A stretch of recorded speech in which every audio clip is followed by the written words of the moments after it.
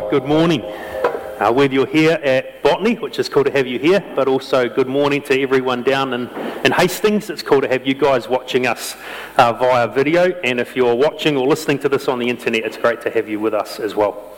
I want to ask you a question this morning that I actually raised earlier in the year, but I want to come back to today, and the question is this: what's your evangelistic temperature right now? And if you're thinking, what the heck are you even talking about? It's a concept that we introduced back at the start of this year when we introduced the whole theme for this year, which is love right where you are. And what we're wanting to do as a leadership this year is raise the evangelistic temperature in our church. And what we mean by that, we've taken that from an American pastor who's a good mate. His name's Kevin Harney, and he's written a book called Organic Outreach for Ordinary People. And he simply uses that phrase, evangelistic temperature, to describe how do you feel at the moment in terms of your passion for sharing your faith with Jesus with friends who don't know Jesus yet. And so he just uses a simple scale of 1 to 10, and 1 is like I'm ice cold and don't care about anyone, and 10 is like I am raging hot, and most of us are somewhere in the middle. As Kiwis, normally we're down the lower end of the spectrum because we rate ourselves harshly on those kind of things. But the key idea behind it is simply trying to help us realise that we have an obligation. If we're followers of Jesus, we've got an obligation to share our faith that we have and our delight and our love for Jesus with other people, with our friends and family members who don't know him yet. But the reality is, for many of us, we often don't really hold on to that, or we don't just get as excited as we should be about this. And so our evangelistic temperature can often be down the low end of the scale. And the point that Kevin makes, which I think is helpful, is at the end of the day, it doesn't matter what number you pick on the scale. It doesn't matter what rating you give yourself. The key thing is, how are you going to move or raise your evangelistic temperature by 1 degree? So if you're a 1, how are you going to move that to a 2? Or if you're a 4, how are you going to move that to 5? And so on. And so really the whole goal of this year, the focus of this year as a church family, is to just raise our evangelistic temperature up 1 degree. That all of us as individuals, but also us as a collective church family, would just be more excited about sharing Jesus with our friends and our family members who don't have a relationship with him yet. And it's appropriate time to come back to that question and that concept, and just for us to think again, gee, where is my evangelistic temperature? How excited am I about sharing my faith? Because this morning we come to a really important juncture, a really important key change in the book of the New Testament in the Bible that we've been looking at for a few weeks, which is called 1 Peter. Peter was a letter that was written by the Apostle Peter to a bunch of Christians to encourage them to really live for God. And we've been exploring the first part of this letter that's a key part of our Bibles.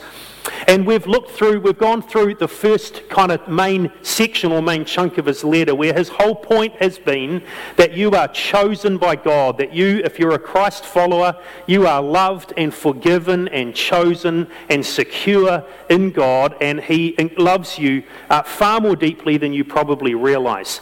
And Peter starts there because what he's going to do is call these people who he's writing to really live well for God, but he wants them to understand the why first. And so we've spent a few weeks unpacking this opening section where he says, you are chosen. If you're a follower of Jesus, if you've put your faith in him, you are deeply loved by God. Now, in light of that, he's going to move into the next section of his letter to say, you're not only chosen and deeply loved, though, you are called. You are called by God to live for him in light of the fact that he loves you so much and has forgiven you so much and has chosen you. And so that's where we're coming to today in 1 Peter. So if you've got a Bible with you, either a paper Bible or you've got the YouVersion app on your phone or iPod or whatever it is that you want to use, I want to invite you to come with me to 1 Peter chapter 2. And we're starting into this next section that we are called, and God calls us to live for him. So we're going to look at just 2 verses today, 1 Peter chapter 2, verses 11 to 12. And it actually begins with this little line that I've got up here in between. dear friends.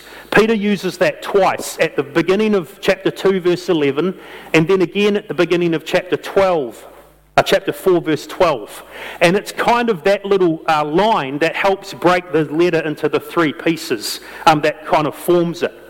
And so we're starting in verse 11 here, and what he wants them to understand is that we are called to live good lives for God. In fact, that's the key idea today. This is the key idea of this message, of this little section of his letter. This is the key idea, really, of this whole section that we're launching into and starting into over the next few weeks. In fact, I would argue this is the key idea of Peter's letter.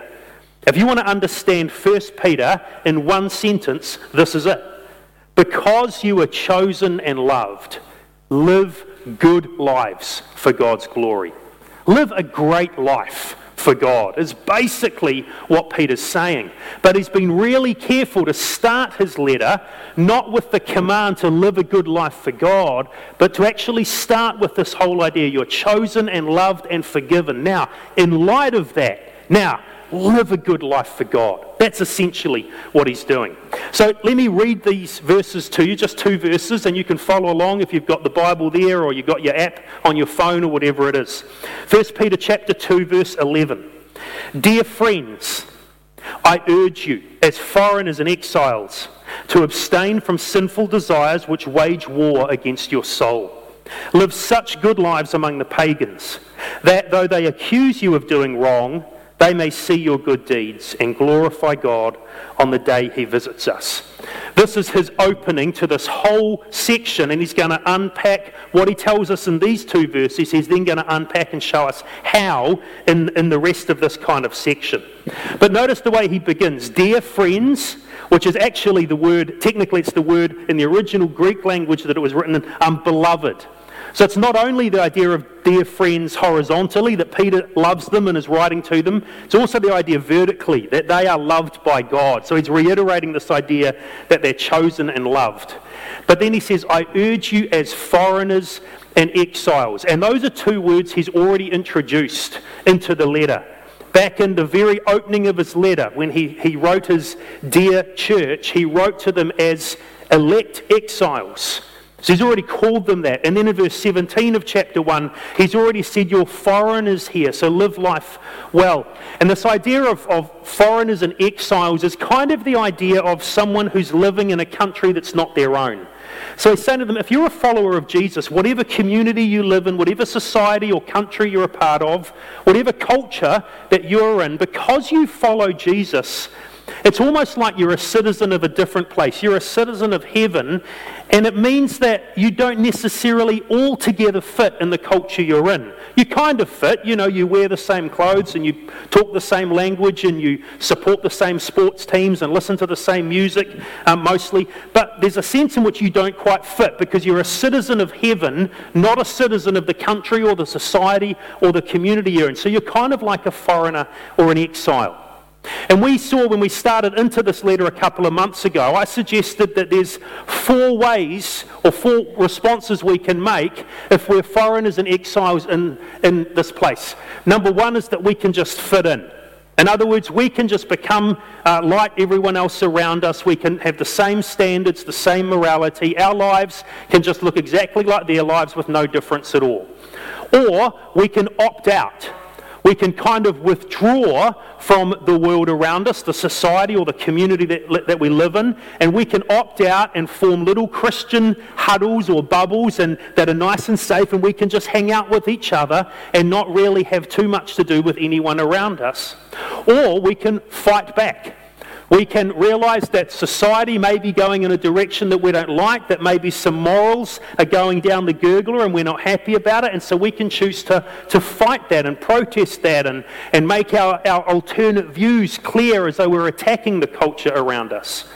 Or the 4th option is that we can stand out, that we can live a different kind of life that just looks different to people around us and actually can create a thirst.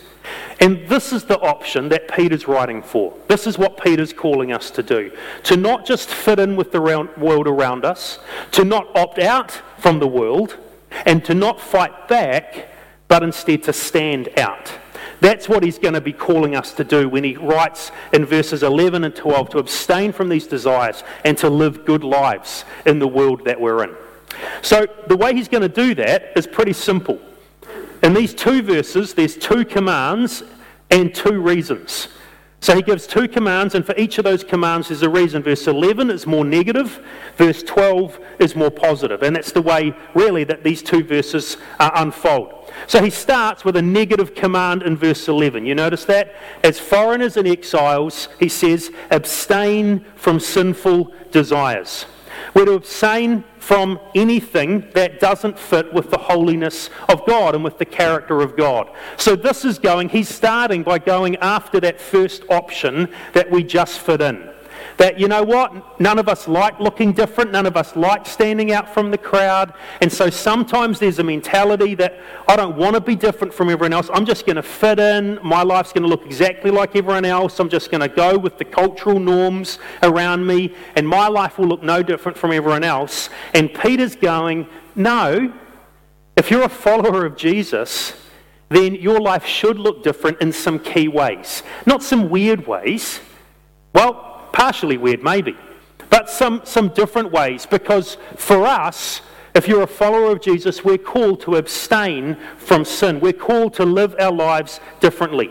He's going to make this clear in a couple of chapters' time in 1 Peter 4. He's going to write over there further along, you've spent enough time in the past doing what pagans choose to do, living in debauchery, lust, drunkenness, orgies, carousing, and detestable idolatry. So there's some of the things that Peter's saying we abstain from.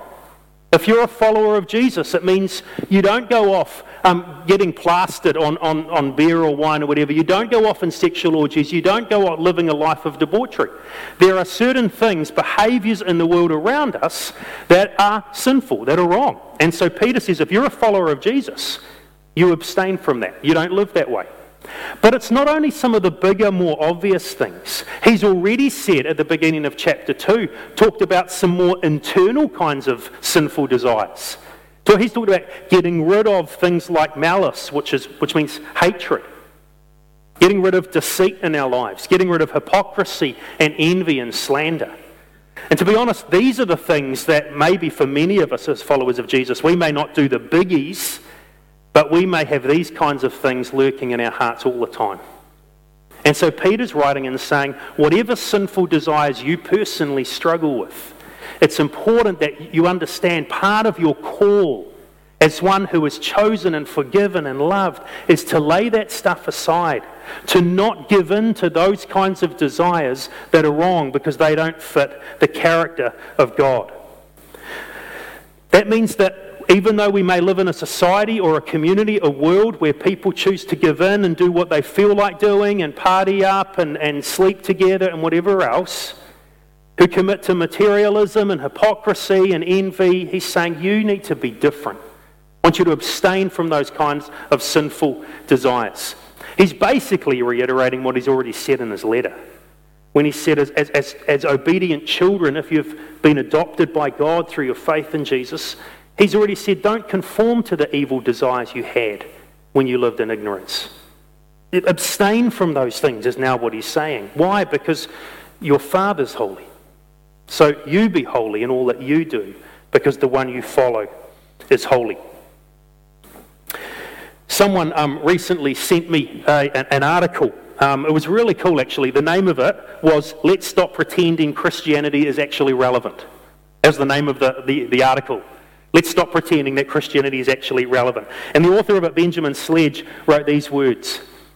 It's not actually cool to give your money to the poor or tithe to the church.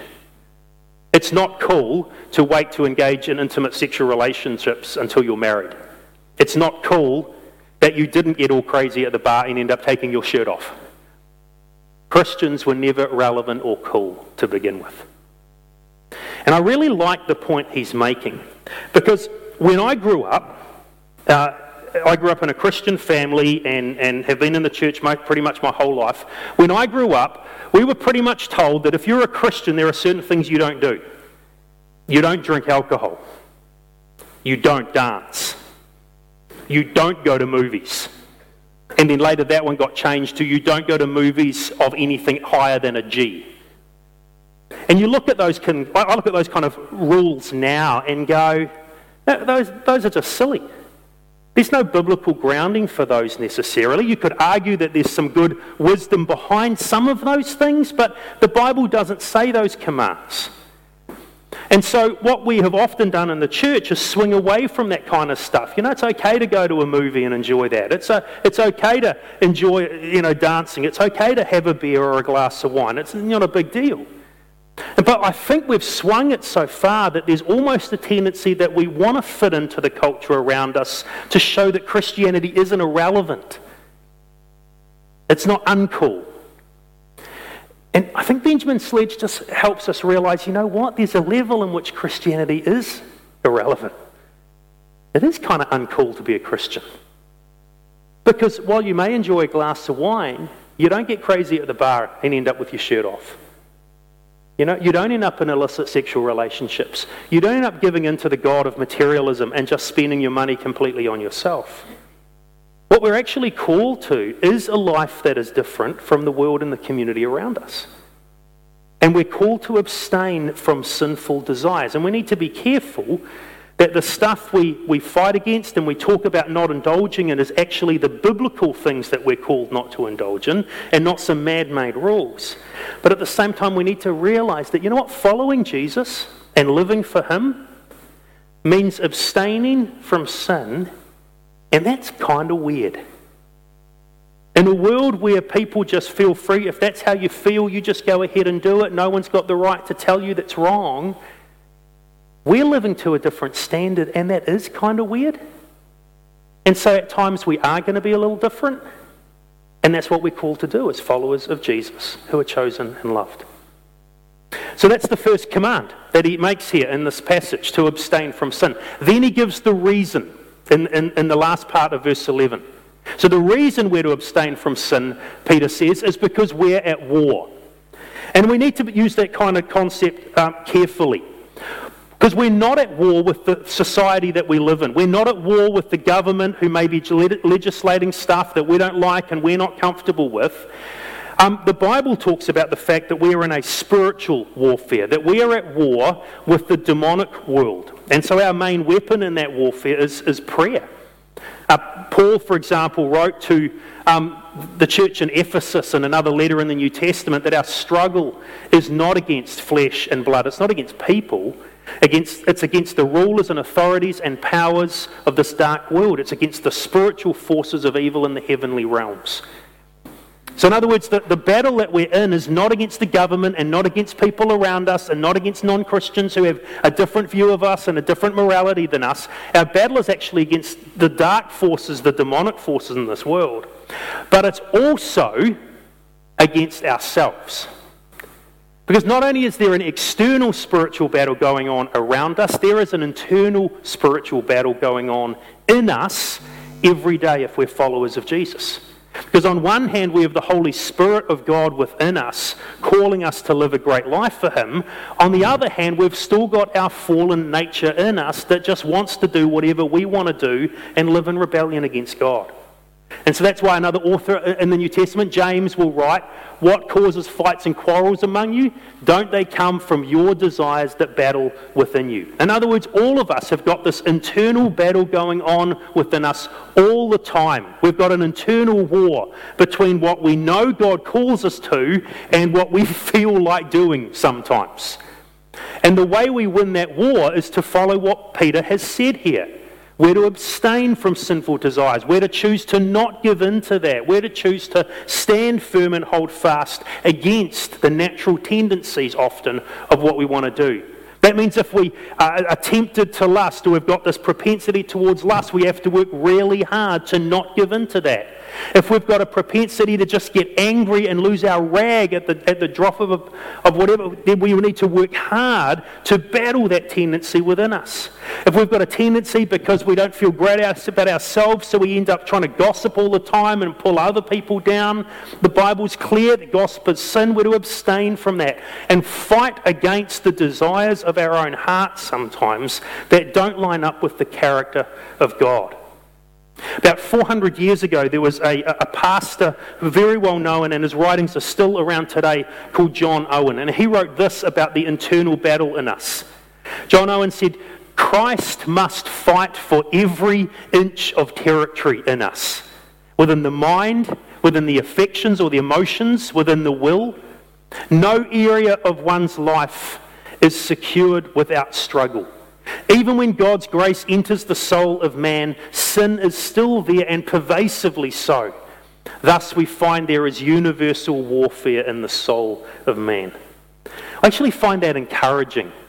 That this battle that I constantly seem to have with particular sins that I seem to struggle with and desires that I want to give into and stuff that I just seem to really battle with, that's to be expected.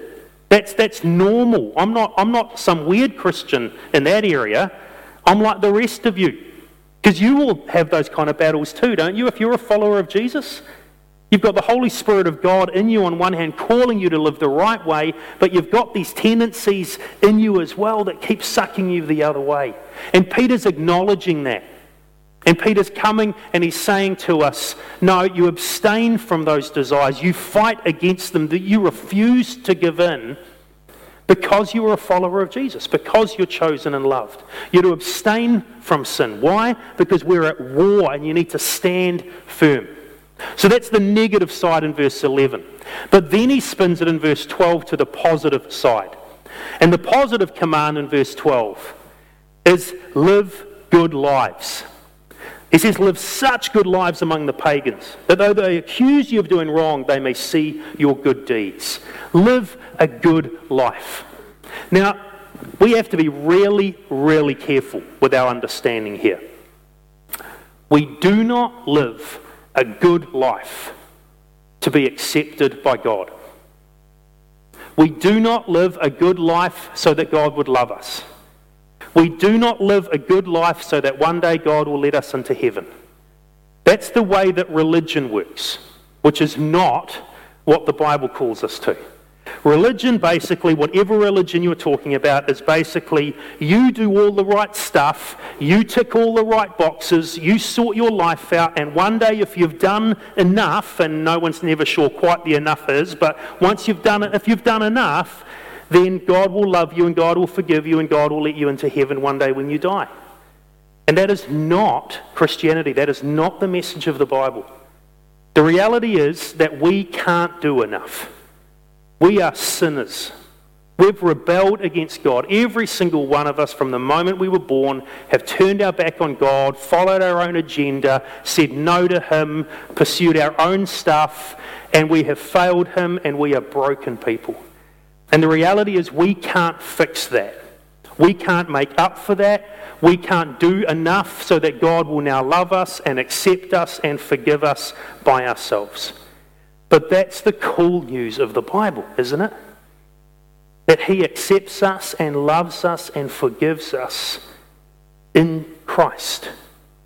See, Jesus came to do what we couldn't do. Jesus came to live the perfect life because He was God in human flesh. And He lived the perfect life of obedience that we can't live. And then He died on the cross and paid the penalty for our sin and rebellion against God, so that God has judged sin. And then He rose again from the dead to conquer death and conquer sin and to offer us new life that lasts forever. And so we can now have a relationship with God, and we can be accepted by God, and we can be forgiven by God, not because of what we do, but because of what Jesus has done. Now, the reason I stress that is because we so easily slip into this wrong mentality that we're to live good lives so that we can be loved and forgiven by God. What Peter's done is turn that completely around the other way. And he said, no, we are to live good lives because we are chosen and loved by God. In other words, my good works don't come into the equation of my relationship with God at all. I'm loved by God because there was a moment in my life where I realized that I was a sinner before God, that I was in serious trouble, that I'd failed Him and rebelled against Him, and I couldn't fix it. And so I chose to put my faith in Jesus as the one who did live that way and paid for my sin And I'm now loved and accepted by God because of my faith in Jesus, because I've accepted his gift of life. It's what the Bible is talking about with that amazing word called grace. Paul, writing again to the Ephesians, said, "It is by grace you have been saved through faith. And this is not from yourselves, it is the gift of God, not by works, so that no one can boast."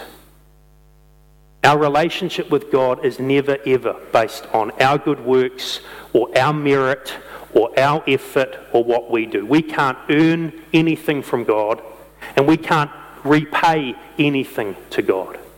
We accept his gift of forgiveness and new life and a relationship with him by grace. And then we live a good life. Not to earn God's love and favour and grace, but because he's given us that. And it's such a crucial thing to understand. It is because we are chosen and loved that we live good lives for God's glory. And that's why Peter's written his letter the way he has, starting with chosen and loved and forgiven. And only once we get that, then he comes and says, right, now that you realise that it's all by God's grace, you can't earn anything, your good works don't come into it, now live a life of good works. Do good. Be a great person and live for God's glory. That's the call, to live good lives for God. And Peter is going to reiterate that again and again and again. The idea of a good life is scattered through the rest of his letter. So in verse 15, in the next section, he's going to say it's God's will that by doing good we should silence the talk of foolish people. Verse 20, if you suffer for doing good, chapter 3, verse 13, who's going to harm you if you're eager to do good? Verse 16, so that those who speak against your good behaviour may be ashamed. What Peter's calling us to is good lives, is good behaviour, is a life of doing good for others that shows the character of God. But not because we're trying to earn our way with God, but because we're already chosen and loved. Paul does the same thing. In fact, in the very next verse, after the verses we read in Ephesians 2, that we are not saved by our good works, we're saved by his grace through faith. He then immediately says, for we are God's handiwork. We're God's works of art created in Christ to do good works. So we don't earn anything from God, but because God gives us new life and forgiveness and grace and heaven freely when we choose to trust in Jesus, we now live a life of good works in response. So again, Titus 2, in everything set them an example by doing what is good. Titus 2 verse 14, Jesus came to purify for himself a people that are his very own, eager to do what is good. Now, in the New Testament, which was written in the Greek language, originally ancient Greek, there were two words for good that are used in the New Testament. Both of those Greek words for good have the idea of moral goodness, of holiness, of living a good life that is morally upright. But the word that Peter uses here also has the idea of both being morally upright but also beautiful. It's a word that means attractive. And so what Peter's saying is live an attractive life. Live a life that is a beautiful exhibit of the character of God to a world around us. So it's not just living a holy life, living a pure life, that's part of it, but it's also living a life that is both pure and attractive.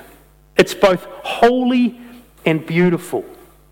In other words, we're meant to live in such a way that people around us, our friends and our family members who don't know Jesus, who maybe don't know much about the Bible or Christianity, they look at our lives and they go, there's something different about you. There's something beautiful there that I see. That doesn't mean that it's always beautiful. Because the fact is that we get it wrong and we sin and we can give in to sinful desires, and sometimes our lives don't look very attractive at all. But on the whole, what Peter's saying is when we do abstain from sinful desires, verse 11, and live good lives, verse 12, there's something beautiful and attractive in the way we live that appeals to others.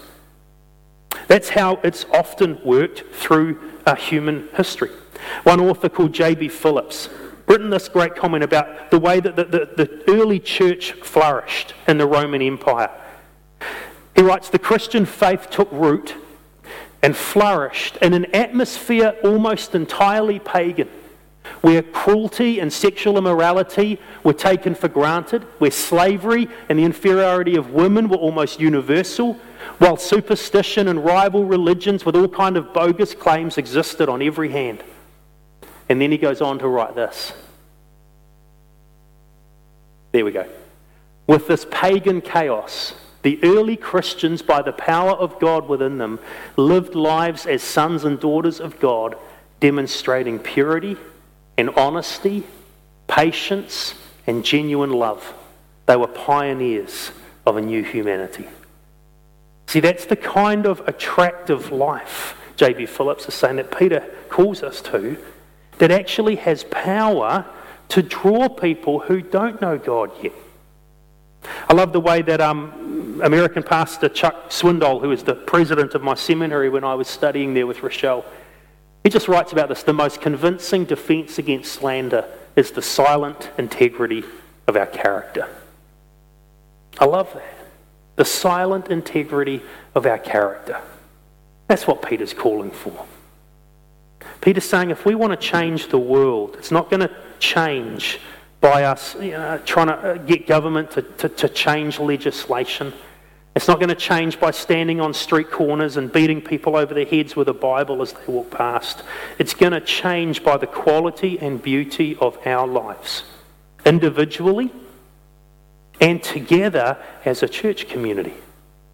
We're called to live good lives for God. And then the reason we're called to live that way, because he's gone command, reason, is that there's a reason for this positive command now as well. And the reason is that they may glorify God. You notice that at the end of verse 12. Live such good lives that though they accuse you of doing wrong, they may see your good deeds and glorify God on the day that he visits us. Peter's actually here echoing the words of Jesus from the famous Sermon on the Mount, when Jesus talked about his followers being like salt and light. And Jesus, he put it this way: you are the light of the world, you are the salt of the earth, and then you're the light of the world. Matthew 5:16, Jesus said, let your light shine before others. And here it is, that they may see your good deeds and glorify your Father in heaven. See what Peter writes? Live good lives. Why? So that they would see your good deeds and glorify God on the day he visits us.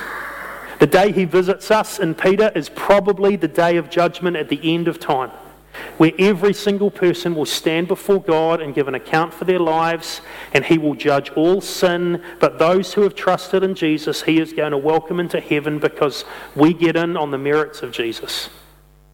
And people will glorify God on the day of judgment, the day he visits us, because they've come to faith. And see, what Peter's saying, and what Jesus, I think, is saying, is that when we live beautiful, attractive, godly lives in front of people, when we abstain from sinful desires and instead live good lives for God that have got an attractive quality to them, some of our friends may end up becoming part of the family of God too. Some of our friends may end up in conversations with us, maybe come to church with us. Lord willing, they end up trusting in Jesus, so that at the end of time they glorify God along with us because of our beautiful lives. And you know what? If you're sitting here today checking out Christianity, if you're listening to this on the internet down in Hastings, I'm betting that one of the reasons that you're checking out the faith is because of someone you know who's a follower of Jesus, and there's something about their life that makes a difference. There's something attractive about the way they go through life. And if that's the case, you're so welcome. Take your time, check out the claims of what Jesus said. But that's the power of living a good life. And that's what Peter's on. This article about why Christianity isn't relevant, Benjamin Sledge went on and said this comment. After saying how weird we can sometimes be, uncool, he goes on and says, culture at large will see the things we do and the traditions we follow as myths. But the love and grace and acceptance that we extend, they won't be able to argue with if we truly live the life of Jesus to others.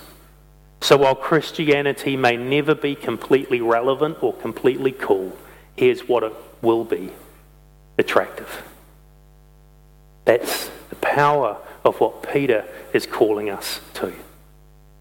To abstain from sin because we're at war, and to live good lives, attractive lives in front of people. Because through that, they may end up coming to faith and following him. By the way, these 4 elements correspond to those 4 ways of maybe living as exiles in this world. Peter's saying, don't fit in.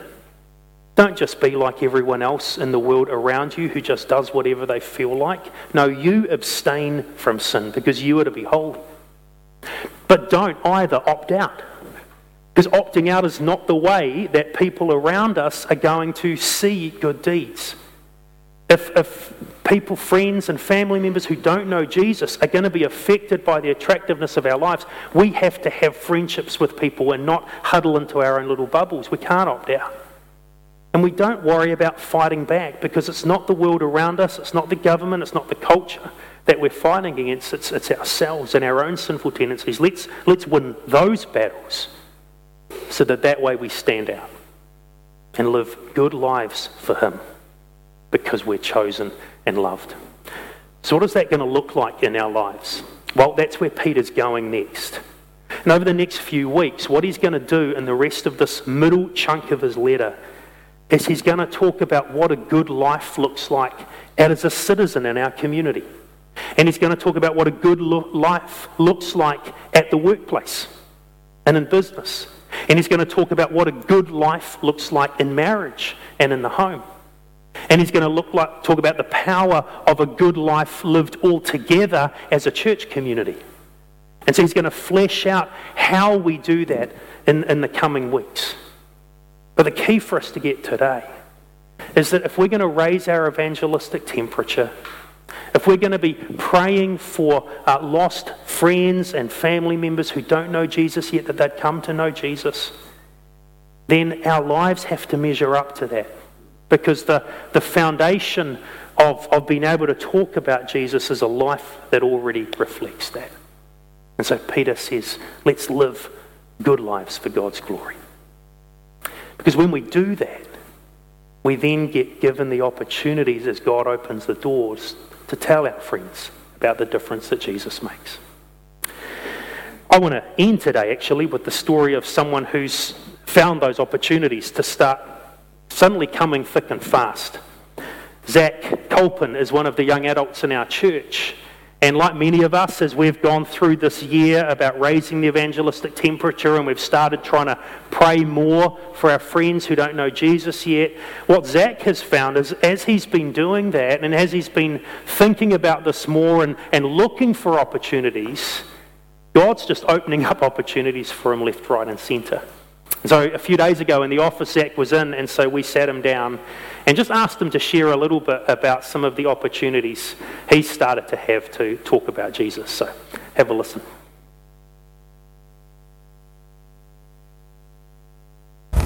Hey, I'm Zach. I've been at Botany Life for a long time.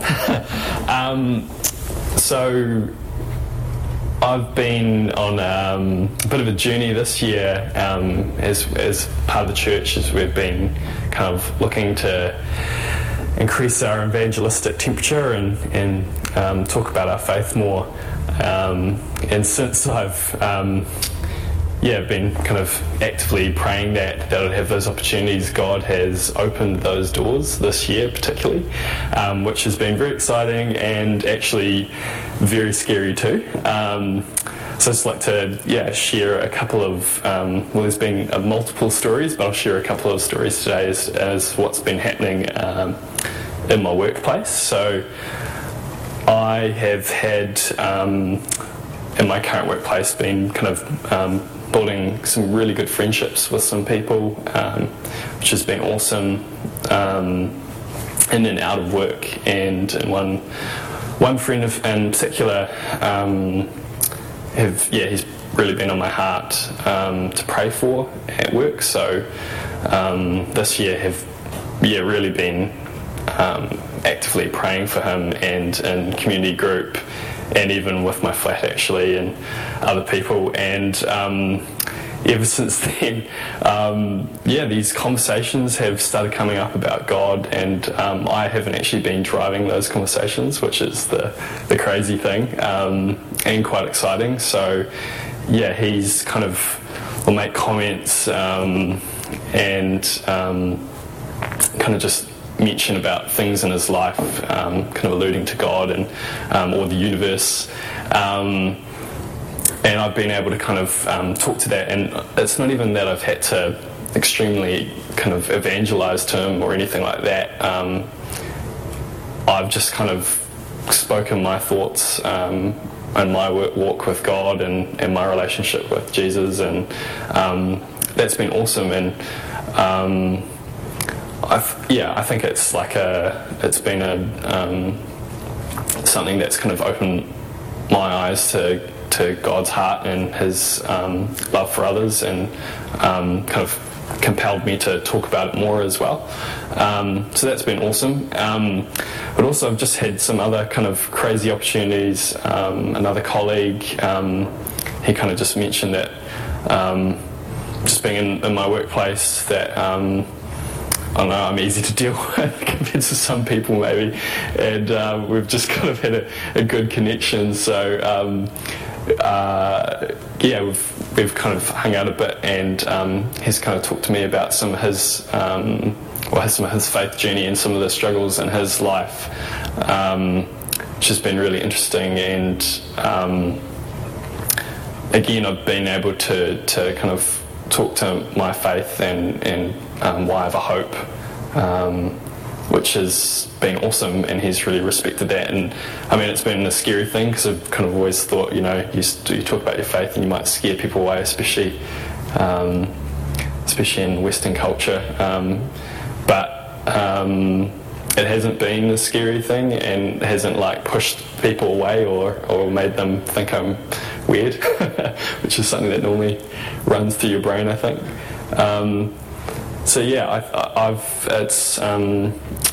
There's been other kind of stories, and it's been an exciting year. But one thing that for me kind of solidified it was a quote that I recently read, and that was about being called to not necessarily be successful, but just to be called to be. We're called to be faithful and to share, and we don't have to get it perfect, but God's going to kind of work through that. So cool, isn't it? As we pray more and think more and have eyes open more and ears open more, what God can do. And I just want to pray for us this morning that as a church community and as individual followers of Jesus, that we would really live out what Peter is calling us to do. To abstain from sinful desires, to those things that battle in us, that we would stand firm and choose to live well for him, live holy lives for him, but not just in the sense of what we don't do, but also in the sense of the beautiful way we do live our lives, that we would increasingly live good lives among people that we love and we'd love to see in the family of God. And so I just want to pray for us that this would be true of us as we continue this journey together as a church. So let's pray. Father, thank you for this cool letter in the New Testament that Peter wrote under the inspiration of your Holy Spirit to tell not only his original readers but also us down through the centuries. This is what we're called to do. This is why you saved us. Why you gave us your grace in Jesus, and why you've forgiven us, and why you love us, why you've adopted us as your kids in a relationship that you'll never let us go, It's so that we would then live out this great news for other people around us. God, we acknowledge today we don't get this right. So often we do give in to the desires that we shouldn't. So often our lives do look just like everyone else around us. And yet we also instinctively know the power of living a life that does look different, that maybe isn't as cool, but there's something about a life lived for you that is attractive and beautiful when we choose to walk with your Spirit. And so God, I want to pray for all of us today. All of us here at Botany, for those listening in Hastings, for those in Nepal or somewhere else in the world, watching or listening over the internet. God, for those of us who are your followers, who have placed our faith in Jesus, I pray that you would continue to empower us by your Spirit to abstain from those desires, to fight that war, and to live attractive lives, beautiful lives of love and grace with the people that you've placed in our friendship circles. And God, for those who don't yet know Jesus, who don't have a relationship with you, I pray that you would continue to draw them and that they would see that this attractiveness comes from what your grace does to us in the depths of our being. Pray for them that you would draw each of them into a relationship with you, that they would place their faith in Jesus too. God, we just want to glorify you in response to all that you have done for us, accepting us, loving us, choosing us, forgiving us in Jesus. We long for our lives to glorify you, and we commit ourselves to that. In Jesus' name, amen.